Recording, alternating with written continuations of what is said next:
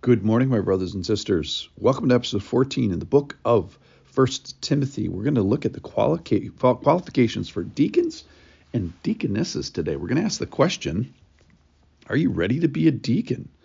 So it's the second church office that we're talking about. We've gone to some length to talk, actually great length, sorry about that, to talk about overseers, which is another name for pastors, which is another name for teachers and shepherds. That's one office. And then this is the second church office, which is deacons and deaconesses. And I say deaconesses because Phoebe in Romans 16, a parallel passage, is a same root word as a diaconess, which is she is referred to as the deaconess. So in my mind, everything we're going to talk about here today, though in this particular passage is referred to as male, it's a church office that is occupied both male and female. Okay, so the deacon is going to candidate to serve in some sort of a public church office. So we want him and her to be proved, put to the test, and examined. And the reason is that we want to determine the genuineness of her and him as they're being considered for this office. And so we're going to look back, we're going to look backwards. So today we'll look at the different things. We're going to look to their family, we're going to look to their spouse, we're going to look to their words, and then all kinds of things about their character. Here it is. This is from 1 Timothy chapter 3, verses 8 through 13. Deacons, likewise, must be dignified, not double-tongued, not addicted to too much wine, not greedy for dishonest gain. They must hold the mystery of the faith with a clear conscience, and let them also be tested first. Then let them serve as deacons if they prove themselves blameless. Their wives must be dignified, not slanderers, but sober-minded, faithful in all things. Let the deacons be the husband of one wife, managing their children and their own households well.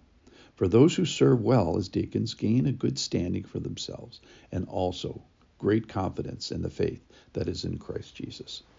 So just some characteristics here. When we're determining deacon qualifications, we're going to look to his or her family. That is, can that person manage their children and their household well? Then we're going to look to their marriage. Are they a husband of one woman? Are they a one-woman man, as it's directly translated? Or I suppose the reverse is for deaconess. Are they a one-man woman? The other thing is we're going to actually look to their spouse. So something that can disqualify a deacon for the office would be to look at their spouse. So here, wives, they should be dignified, not slanderers. So literally the words of his wife could disqualify him as a deacon candidate.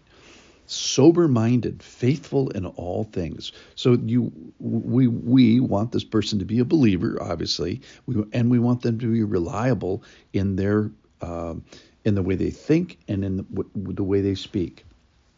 So as we look to a potential deacon's family, that can help qualify a person and actually disqualify a person as we look to the character and habits of the tongue of their spouse even. So that's kind of fascinating. The second thing, the big category, is we look to their words. So you don't want a deacon that is double-tongued, that is devious in speech or insincere, kind of two-faced with their words, hypocritical. Part of that is holding to the mystery of the faith. So at least part of that is with their words. And why is that? Well, the words, we want a person's words to represent him or her fairly. And when words represent him well, the good part about that is it establish a trustworthiness, and we need them to be trustworthy because they're sort of in charge of the most precious things, which is God's church and the people of his church. All right, so we want to look to his family, we want to look to his words, and then we want to look to his character. And this is all fleshed out in a whole bunch of different ways, but not greedy for dishonest gain. So, it's a reasonable thing. It's a fair thing to look at a deacon or deaconess's finances. Here's another one. This is fun. Not addicted to too much wine.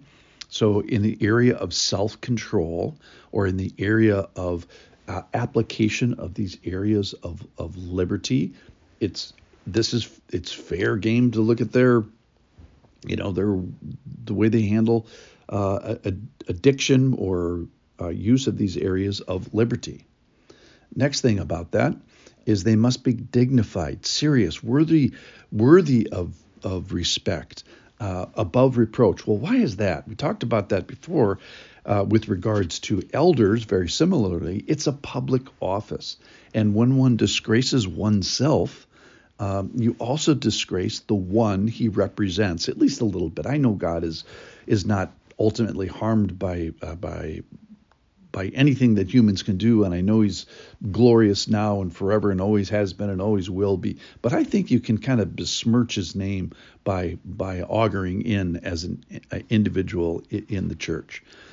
And I think you can certainly harm the people that are following that person. So it's a public office. People are following that person. People are looking up to them. And they need to have a certain amount of respectability. So as we look, we kind of go granular here on the person's family, their spouse, their words, their character.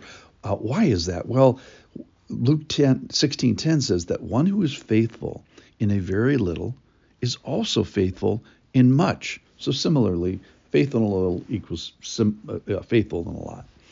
And then Acts 20:28, pay attention to yourselves and to the congregation. There's a call here, is that call to your leaders is, yes, we want a person to look to the congregation, but how do we do that best?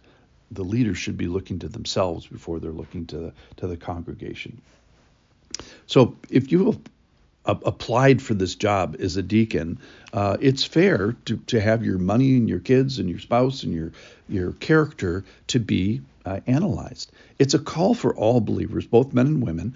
Are you ready to be a deacon? I think it's a fair ask, and you don't want to be the person that we end up saying, hey, that person's a mess. What about their drinking? What about their finances? So God has an interest in the person that He is indwelling. So let's make him a home worthy. And the church has an interest in the person that is serving and representing her.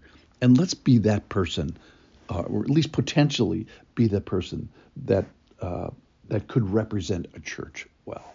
So are you ready to be a deacon or a deaconess? Thanks for listening.